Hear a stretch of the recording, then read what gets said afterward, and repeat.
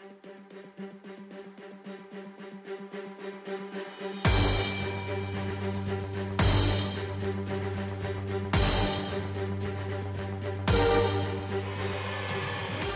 guten Tag, and welcome to the 24th episode of the Filmoliterates podcast, your home for uninformed, unfiltered, ill-advised movie talk.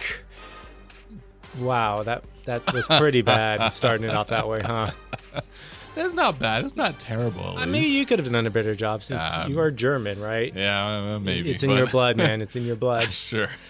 So, as you kind of guessed, we're the crew of Filmoliterates. Joe's not with us today, so today I will be your host, Nathan Stone, and with us today is Alexander Patton. Hello, everyone. How's it going? So, Alex, I have a question for you.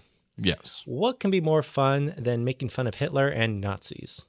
I'd say nothing. That's great fun. How about kicking Hitler out of a window?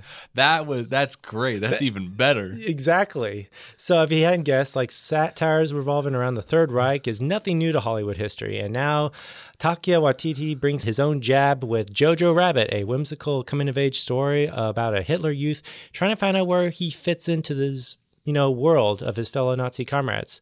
All the while, he's torn between trying to impress his imaginary friend, Adolph Hitler, and winning the trust of Elsa, a Jewish girl hiding in his mother's wall. So Alex and I watched the movie, and we're here to draw comparisons with the film with its other movies that have made fun of Hitler in the past, and see if this movie succeeded, or if it's necessary to make fun of Nazis anymore. Yeah. But before we get into any of that, let's start off by talking on what we've watched this past week, or what we did. So, Alex. All right. Well, I was gonna go first this time. Oh, okay. Not you. I thought you were telling me, Alex, go ahead. Like Joe always makes me go first anyway. Well, yeah, but that's Joe. Yeah. Okay. I'm gonna be selfish this time and take the spotlight. Go ahead then. Be my guest. Okay. Well, with Disney Plus coming out in a few weeks, and Netflix is trying to strategize its upcoming content and how is it going to keep viewers reeled in, I decided to watch the latest season of BoJack Horseman. It's on its 6th season now, so wow, already. It's been going for a while. But the creators are doing something interesting with this. They've split it up into 2 sections. So we've only gotten like 8 episodes for this season, but they're going to release it next year in January for the remainder of the season. Huh. And I think this is their way of just drawing out the show, because right now this is going to be their last season for BoJack. The writers have already made it very bluntly obvious that they don't want to continue the show after the season. So right now, the vibe I'm getting from the show is it's kind of trying to tie up loose ends. They're coming to an end, so there's nothing new being presented. Okay. Which kind of makes it feel like it's a lot of filler episodes. Like there's not a lot of stuff happening. Yeah. The comedy's kind of lacking, but we're seeing growth in the characters. We're seeing some things that are coming to good conclusions. So I'm kind of expecting that. Although maybe a lot of people are going to say, "Man, why is this show sucking now?" Yeah. I mean that's kind of a problem. Filler episodes are kind of two-sided in that it's a filler episode. Mm-hmm. It's obviously not going to be like kind of generally as good as a lot of like the main storyline. Mm-hmm. But what I think filler episodes do, and what a lot of people don't really appreciate about them, is that they really do help build characters up. Yeah, it's just they've helped flesh out the characters you're watching a lot more as you kind of get a better understanding of them and everything like that. So I generally, filler episodes in my opinion, aren't terribly bad. Yeah, and not to say like there's just filler going on in these shows. It's kind of more of just like we don't get as many of the antics that the characters are always like throwing themselves into because they were being stupid or foolish, or they let their addictions get in the way. We're seeing them kind of like changing their habits, and as we kind of know, when that happens, you see a little bit better just decision making going on. Yeah, and that's not exciting TV. But I'm kind of seeing it's taking a different turn. I'm kind of liking this turn. I'm going to see where it goes because it left on a cliffhanger. So, but yeah, so that's one thing I watched.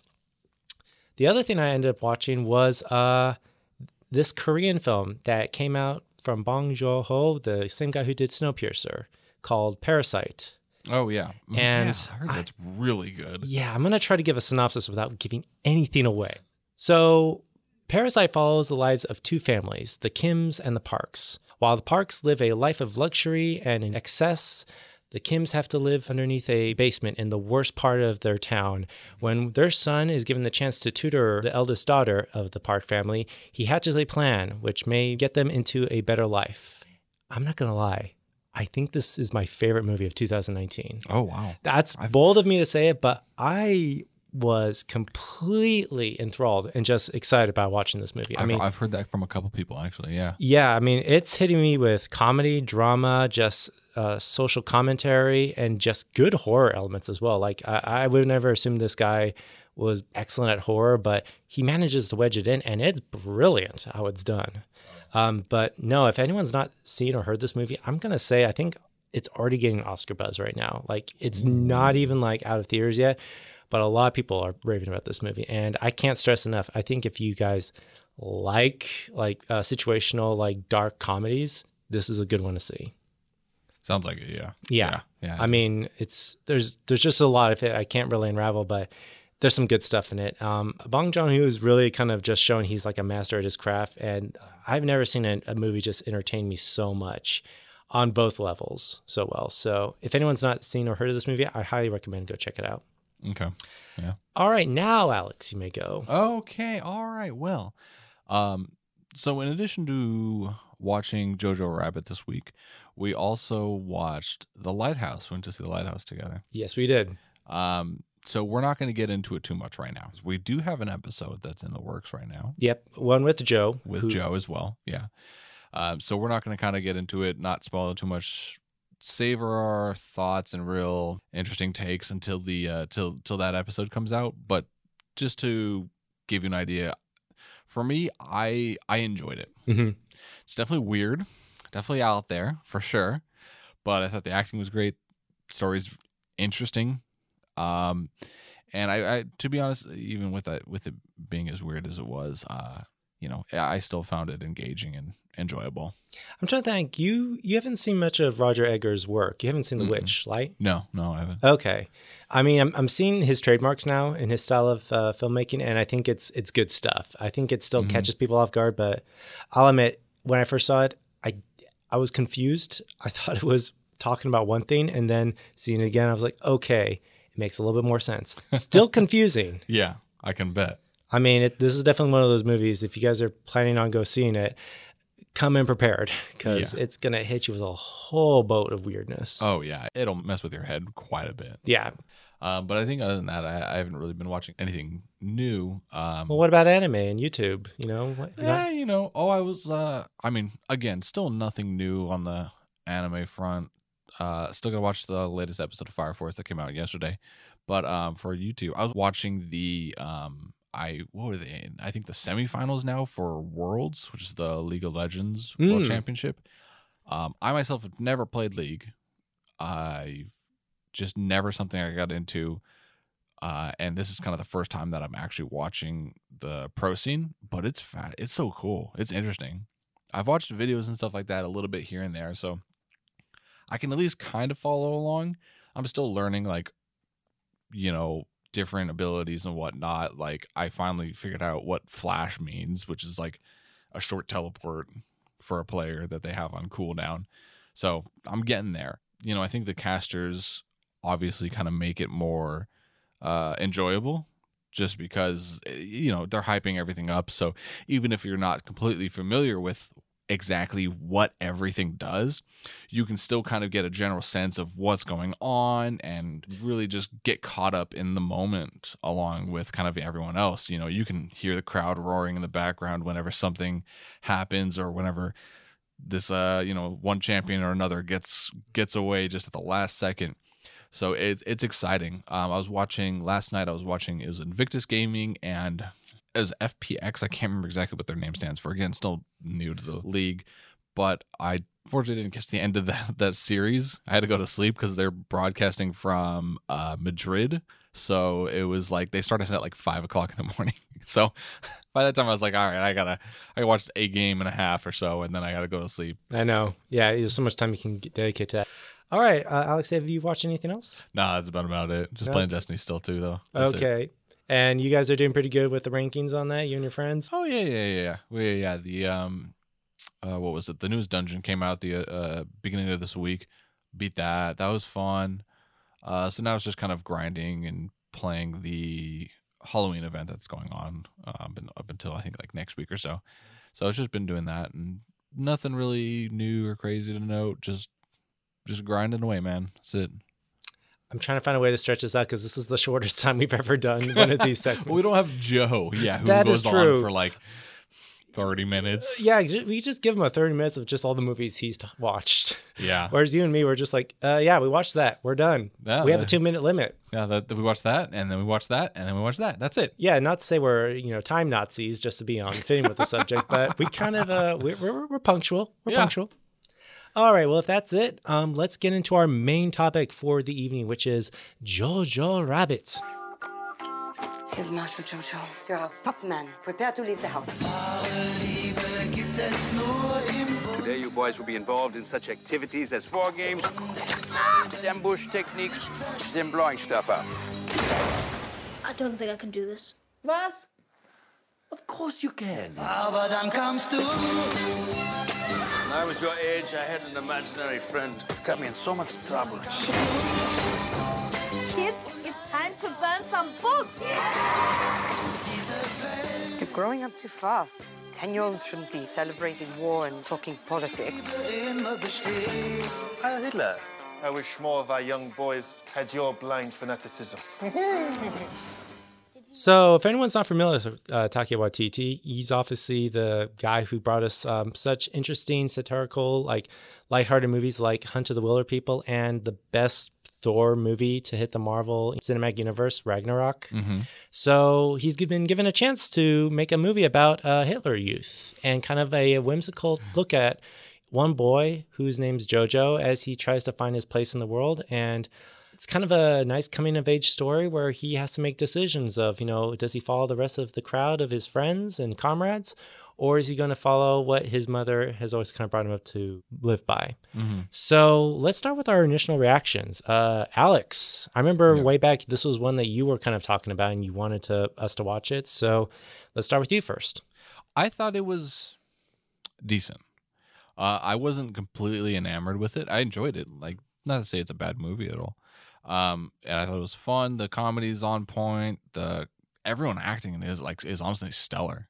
But it didn't wow me as much as I kind of had hoped it would. I guess when I started watching it, I was hoping he would spend more time at the camp and it'd be like a fun camp movie. So you're hoping a lot more like Moonrise Kingdom, kind of like... Exactly. That's exactly what I was thinking of. Mm-hmm. Yeah, Moonrise Kingdom kind of deal. I was at the start of it, when he goes to the camp, I was hoping for more of that. Mm-hmm. A little disappointed that ended pretty quickly, but it was still a fun segment.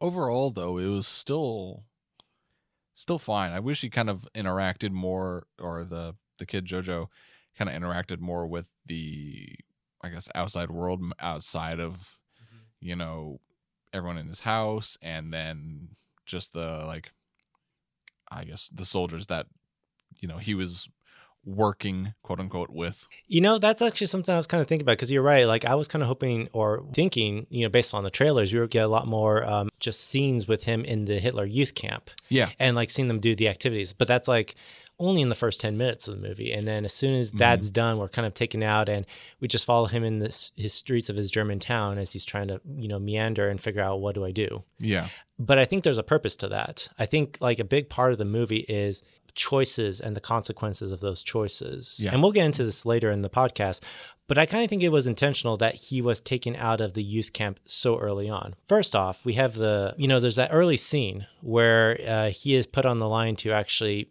kill a rabbit. Yeah. And immediately he is ridiculed by everybody in his camp. So it doesn't even matter if he tries to redeem himself, which he tries. Mm-hmm. He's already been kind of ousted by everyone in his community there. Pretty much, yeah. So it didn't make sense to keep him there. There was no reason to him to try and impress anybody. I guess. I mean, it might have been nice to just kind of see him stay there and sort of get a bit of a redemption arc. Mm-hmm. But I guess that wouldn't have really worked out in the end, because the redemption arc that he would have gone on to be able to impress everyone would have been to turn into a full-fledged Nazi. So probably not the best route to take on that. Exactly. I think somehow it's kind of not to say it was kind of a intended accident that kind of was thrown into the cogs of the story to pull him out of that as early on, because kind of what follows afterwards is we see JoJo kind of start taking on this new path than everyone else in his, peer group kind of went on. We have his best friend, the fat kid with the glasses, who definitely kind of becomes like a working member on the front lines. Yeah. But, JoJo, that's all he's wanted. And he's never, ever given a chance to do that. He's just he becomes like demoted to like, what was it, a propaganda poster boy. Yeah, and just an errand boy, essentially, yeah. And at one point, he becomes like a scrap metal harvester. Yeah. That was actually hilarious when he's wearing like that robot outfit. Yeah, the cardboard robot suit. And his friend comes and is like, JoJo, and gives him a hug, and it's like so awkward because he's wearing the cardboard. Yeah. So like, and that's actually one thing I liked about the movie is that as dark as a subject as it is, like, okay, we're looking at Hitler Youth Nazis who are trying to, pull their weight in the war effort, and especially in just the last few years of the Third Reich before, World War II ended. So we're kind of seeing it from JoJo's perspective of him still trying to impress Hitler. He wants to impress, his Führer. He wants to impress everybody. And I kind of feel like a lot of his decision-making, I saw, a lot of the action happens in his own home. Oh, yeah. Well, I mean, the whole impress Hitler thing is kind of spurred on mainly because he's got Hitler as an it's not really imaginary. He's got kind of. Hitler's in his imagination, so he's constantly pressuring JoJo to kind of do all these different things and stuff that he doesn't really always feel comfortable with, especially as it gets later on in the movie. Yeah, and actually, that's something I want to talk about, actually. That's actually one of my favorite parts of the movie is, surprisingly, Hitler in this. Yeah, he's great. He's great. Like Not Hitler. Not Hitler, not the real person, just how Watiti is playing him. Yeah. And that's actually, I think, kind of admirable about Watiti is that he's the director of this. He's the guy who wrote it. He's producing it. And he's brave enough to sprout on the Hitler stash and walk around with a SWAT stick and put on this very convincing persona of Hitler. I mean, he is hamming it up for moments. Oh, yeah. But and this is kind of so interesting. I kind of felt myself a little endeared to his character. There came at one point, you see how JoJo perceives his Führer and his imaginary friend. Yeah. You see, he's like, okay, JoJo doesn't really have any friends. He doesn't have anyone who's like supporting him except for his mother. But he's looking for some kind of a male role model, a friend to basically, live up to and impress. And he kind of infuses a lot of like this wish fulfillment in his imaginary friend of Hitler. Yeah. And then what Titi brings to the table is kind of something new and refreshing, which is, yes, he is bringing, the image of Hitler again to the screen. Yeah. But he's doing it in a way where it's like, you can't hate the guy. He's kind of charming. He's very charming. Because, I mean, like, he's not only is he charming in and of himself, but we kind of grow to like him just because he's cheering. Yeah, at the beginning of the film, he's cheering JoJo on. Yep. He's, after he gets ridiculed for not killing the rabbit, he's the one who kind of like picks him back up and gets him back on his feet and really kind of gets him back out there. What was all that about? They wanted me to kill it. I'm sorry. I couldn't. Don't worry about it. I couldn't care less. But now they call me a scared rabbit. Let them say whatever they want. People used to say a lot of nasty things about me. Oh, this guy's a lunatic. Oh, look at that psycho. He's gonna get us all killed. I'll let you in on a little secret. The rabbit is no coward.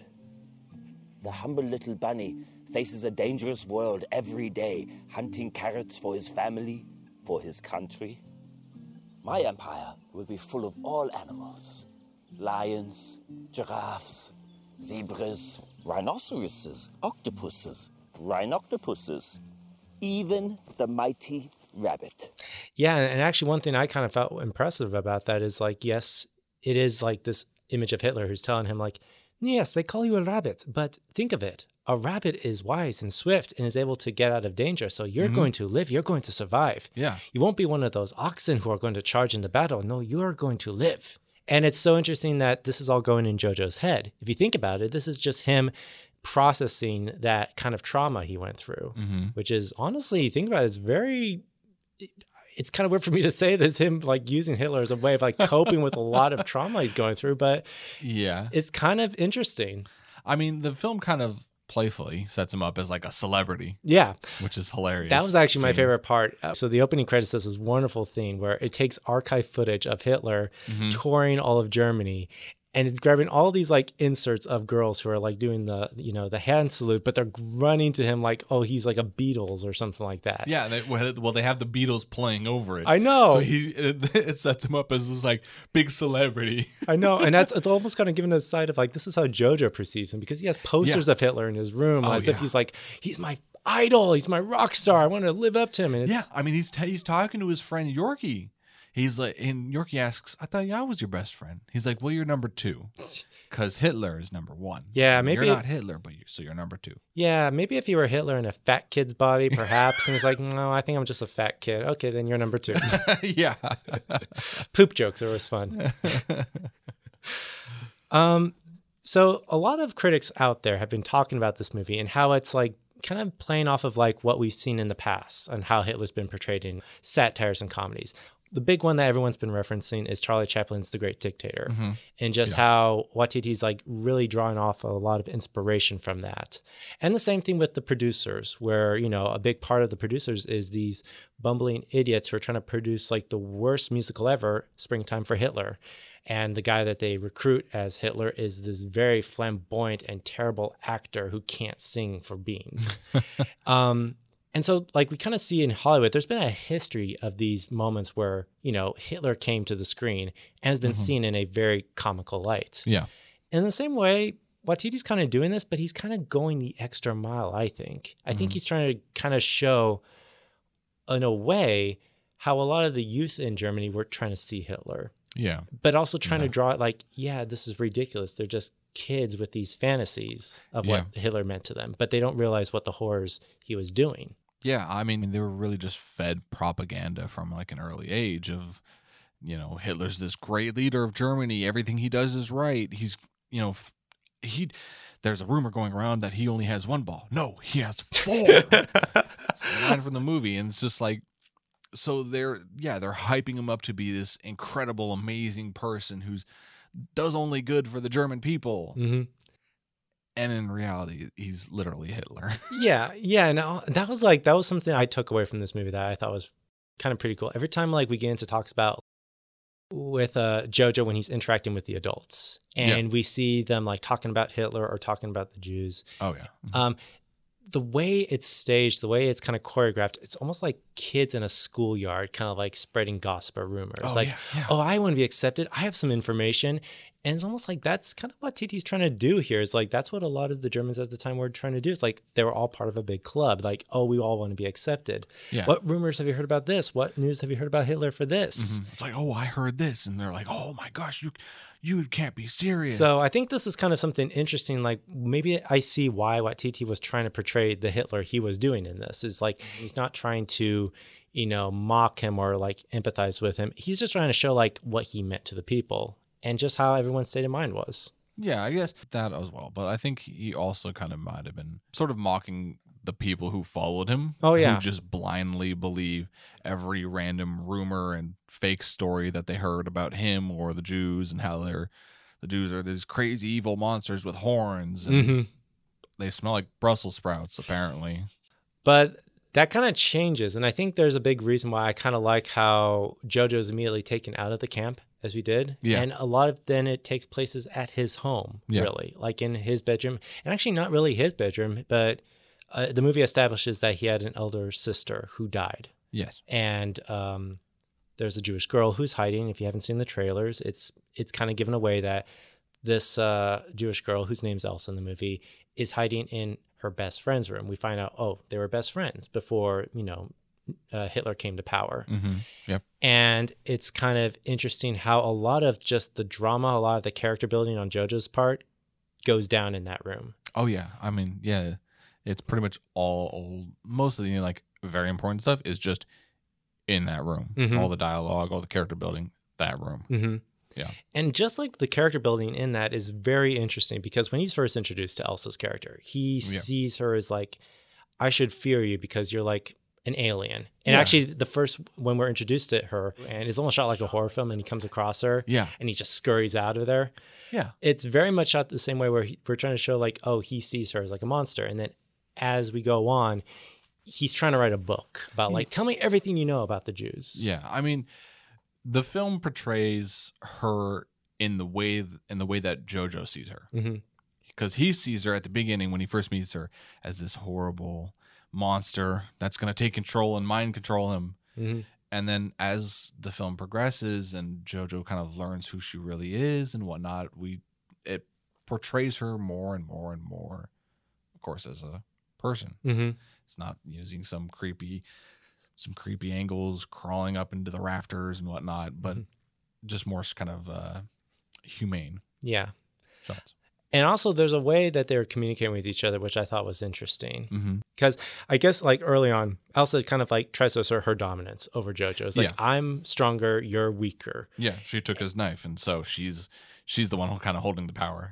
And then there's a tactic that JoJo finds out. He finds out, oh, she had a fiance.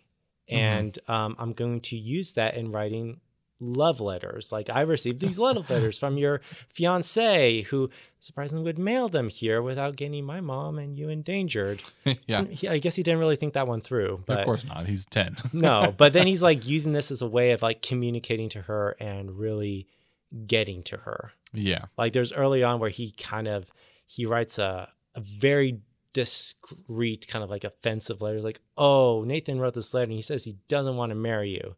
And then immediately when he sees like the hurt he caused her, he writes another letter. It's like, hey, this is Nathan again. I do want to still marry you, blah, blah, blah. Yeah. And you can see this is his way of like saying, I didn't mean to hurt your feelings. Kind of what I was saying, like how we're seeing Elsa in the way that JoJo sees her, you know, that does change throughout the movie. When he sees her, she's a monster, and then after he writes the letter, he sees that she's actually hurt, and he sees her more as a human with actual human emotions. And so he kind of changes his, I guess, tactic. I don't know. I mean, he still uses the same way of communicating with her. Yeah. Because I think obviously he's a kid and he doesn't want to admit like, you know, these are my feelings for you. So this is my way of vehicling or channeling that. Yeah. So I thought it was a nice, clever way. And I think I haven't read the book that this movie is based off of, Caging Skies, but more or less that's the same thing that was used in it. Oh, yeah. But kind of going back to like how a lot of the drama falls in the bedroom there's a scene that happens towards the very end where these inspectors come to investigate. Yeah. And the biggest scene I remember feeling the most tension for was in that room. Oh, yeah. I don't want to give it away, but like we bring all these characters into there and we realize, wow, one thing could make or break this scene. And the way it was handled was like, it was done very well because they're trying to cover each other's tails, but at the same time, some truths are being revealed where, oh, JoJo didn't want this to get out, but it did. And yeah, it's played for comedy, it's played for tension, it's played for drama. It's like there's a lot of stuff going on in that scene. Yeah, I mean, you obviously, you know, you can cut the tension with a knife for that scene, but there's still a few good laughs in it actually as well. So, oh yeah. But even then, it doesn't really take away from, you know, what's actually happening. But yeah, that scene was kind of the culmination of really like everything leading up in that room, just to that scene. And it's done. And then it's done. Yep. Well, kind of after that, we kind of see a change in the movie. It goes less from like, you know, it being kind of like comedy and situational to we kind of start witnessing the horrors of this war. We kind of see like what befalls in this town, what happens to JoJo. You kind of go in thinking, oh, this is going to be a very lighthearted, you know, tale, but it then hits a lot of emotion towards the very end. And I think as I was kind of sitting there, I was like, okay, this could either make or break the audience. Like this could be something like they could see it coming a mile away, or they get so endeared to JoJo and his journey that when this hits them, you can feel it. And I don't know, I want to ask you, Alex, did that kind of impacted you the way that it probably did for the rest of us? Not really. Okay. It didn't hit me as hard. And it's not because I saw it coming, because to be honest, I didn't really see it coming. But yeah, it just didn't hit me as hard as it probably should have. And I kind of realized that watching it too. I was just like, oh shit, we're at this kind of scene. Yep. All right. But it just didn't work as well. Yeah. I think it kind of just jumped into it real quick, and there wasn't a whole lot of lead up, and maybe kind of like one mention of it here of, you know, that might clue you in. But other than that, there really wasn't a whole lot else. Yeah. I think at that point, it kind of became a bit of a weird mishmash of like dabbling back and forth between humor just to keep the scenes lighthearted. Yeah. And it just being kind of just horrific. Yeah. Especially like at the climax when the city's kind of falling to the Russians and the Americans. They kind of were doing that constantly. Like they were trying to throw in, here's a gag and here's something horrible. And here's another gag and here's something horrible. Yeah. And it became a point where I was like, I feel like it should have just stuck with one thing. I agree. Yeah.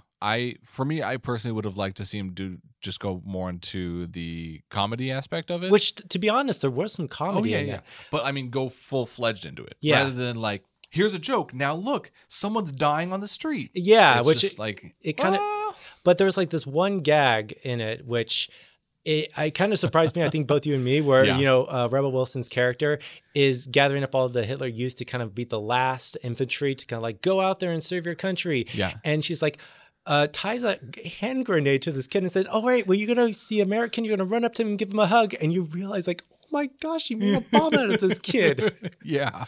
It's funny, but it's horrifying at the same time. Yeah, it is. So I guess that kind of stuff worked, but yeah, throughout the rest of the movie, it kind of did this weird balance of like, you know, trying to keep it lighthearted, try to keep it heavy. And I kind of feel like it should have kind of gone in the heavy direction because you think of JoJo and what he kind of went through after the end of the second act. Yeah. And what that meant for his loss.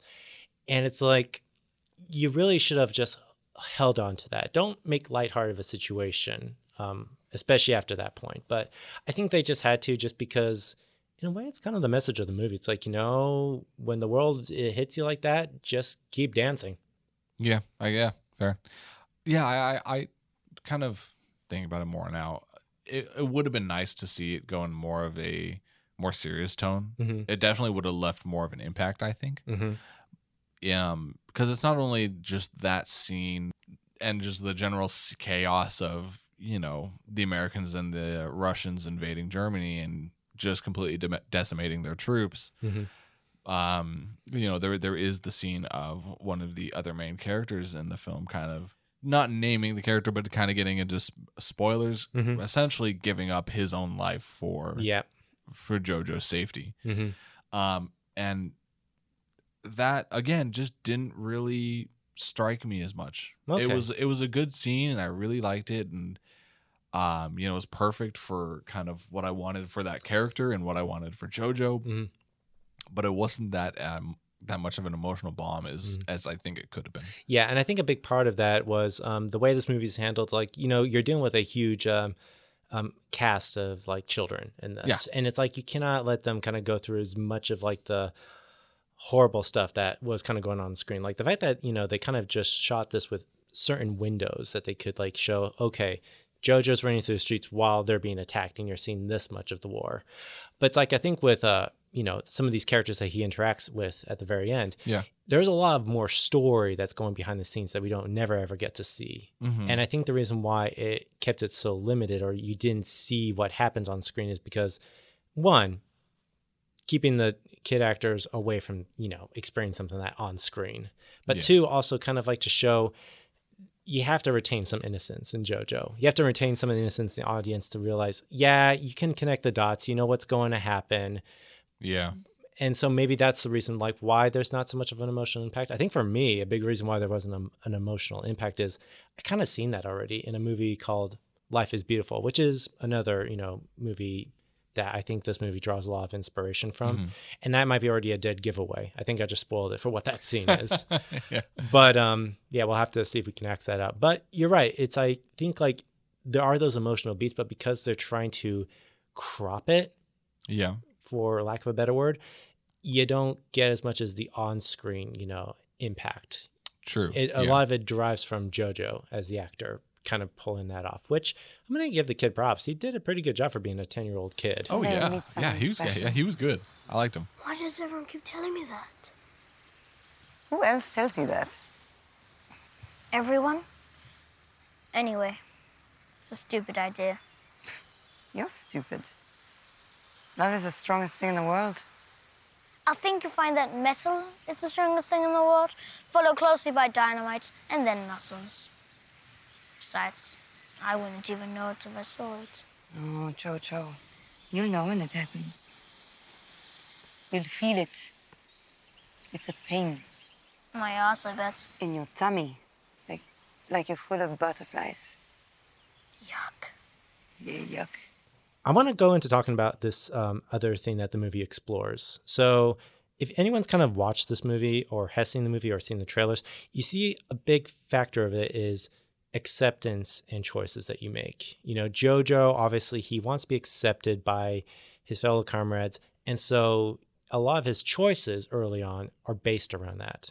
Towards the very end, he comes torn of like, okay, what choice should I make? Because there are consequences with it. There's this fear of like, I can make this decision and then I can hide away at home and be okay. Yeah. But, when, the war comes into your home and the choices or decisions you make have consequences, Yeah. that becomes huge. Everyone else is following the rest of the group. Yeah. But he's kind of then left to his own decision of like, what should I do in this? And he's in a tough position. He's on the fence. Yeah. So do you think like this movie's saying something about that, about when we're presented with that they're not going to be easy decisions to make? Oh yeah. I mean, that's kind of during that time, that's what everyone was following the group. There was he was following the group for a good part of the movie too. He had the posters up. He was, talking to his imaginary best friend Hitler, and he was completely sold on it. But then, after a little while, he kind of realized that following the group may not be the best option just because everyone's caught up in it and everyone's doing it, and you kind of really need to think critically for yourself and consider what you think is right. And that's what he did, and was given the chance to, especially and having to deal with Elsa being in his room. Yeah, no, I think that was actually a big thing that the whole movie was trying to do is he's put so much investment in him trying to impress the Fuhrer, and then towards the very end it's changed. We see what he's kind of gone through, what he thought the Third Reich was going to promise him, and it hasn't, and really him just trying to hold on to something tangible at that point. Yeah. And I think he finds that, or at least the ones who are around him who knows, hey, you need this, they give it to him. Yeah. In subtle ways, in ways that maybe he doesn't understand at the point at that time. But it's, I think, a big reason why he's kind of the reason why, he gets as far into the movie as he has. Yeah. But we're getting into some heavy territory right here. Were there any other things you wanted to talk about with JoJo Rabbit? Like, I think one of the things I noticed when watching it, and I think one of the things that you noticed as well in watching it, was this looks like a Wes Anderson movie, honestly. Yeah, I know it really did. did. The soundtrack, kind of like the color palette that we're going with. Oh yeah, the color palette, absolutely. But even more so, some of the shot setups. Like I was noticing the whole crane kind of tracking shots that are happening. Yeah. There's one shot in particular, I think when JoJo's like on the front lines and he's, running and he goes and crawls down into this crawl space. Yeah. And it's like, oh, that's totally Wes Anderson right there. Yeah, absolutely. And it just, the camera just tracks him and just like, yeah, absolutely. Like I said, the color palette, there's the clothes that they wear. It totally looks like it would be a Wes Anderson movie. Which kind of makes me wonder what a Wes Anderson Nazi film would have looked like. It was kind of my first impression when I saw it. It's like, oh, is this Wes Anderson? One other thing that I wanted to mention is I kind of wish they used the film's title a little bit more. Oh, JoJo Rabbit? Rabbit. Yeah. I wish they had kind of talked about that a little bit more, because it was a big moment in the beginning of the film. He was JoJo Rabbit. He was going to outsmart everyone else, and he's going to live. Which kind of does happen. I mean, it's not saying it does not live up to that, but it does. But like the rabbit part is never brought up again. I kind of wish they had mentioned that or brought it. Not necessarily. I kind of actually think it did. So, okay, so this is another spoiler. At the very end of the movie, JoJo is left with no one. Yeah. And he is left with Elsa. And there's a wonderful, interesting scene that happens where he comes back to the bedroom and she's hiding in the wall and she says, JoJo, what's going on? Is the war over? And he says, yeah, we won, but you have to stay. And he's flipping through his book he made. Yeah. And there's that one picture he comes across with him with a rabbit in a cage. And I realize now, that's right. Okay, so that's a rabbit, but it's a different transformation of what that imagery now is. Yeah. And what I think it becomes now is it's JoJo trying to lock away his innocence or basically his life. It's like, I want to keep something in my life still. And he's kind of treating Elsa in that way. Yeah. So it's like either I can keep it locked up like this or I can let it free and see if it comes back. Mm-hmm. And I think that's a very interesting thing with the whole JoJo rabbit imagery. Like, a rabbit is going to, as Hitler puts in the movie, a rabbit is fierce because he runs and he survives. Yeah. I guess what JoJo's wondering is, if I let it run, is it going to come back? And I think that's what he was treating like Elsa. Is like, am I going to keep that one thing of love in my life caged still? Or am I going to let that flourish? Yeah. And I think that's the whole message at the end is everything he's gone through, he has the choice now to either keep it bottled up and not let it out again or to share it with the world. And I think he makes the right decision in the end. Yeah. Evidently. And I think that's where the whole imagery of rabbit comes back into the picture. That's right. Yeah.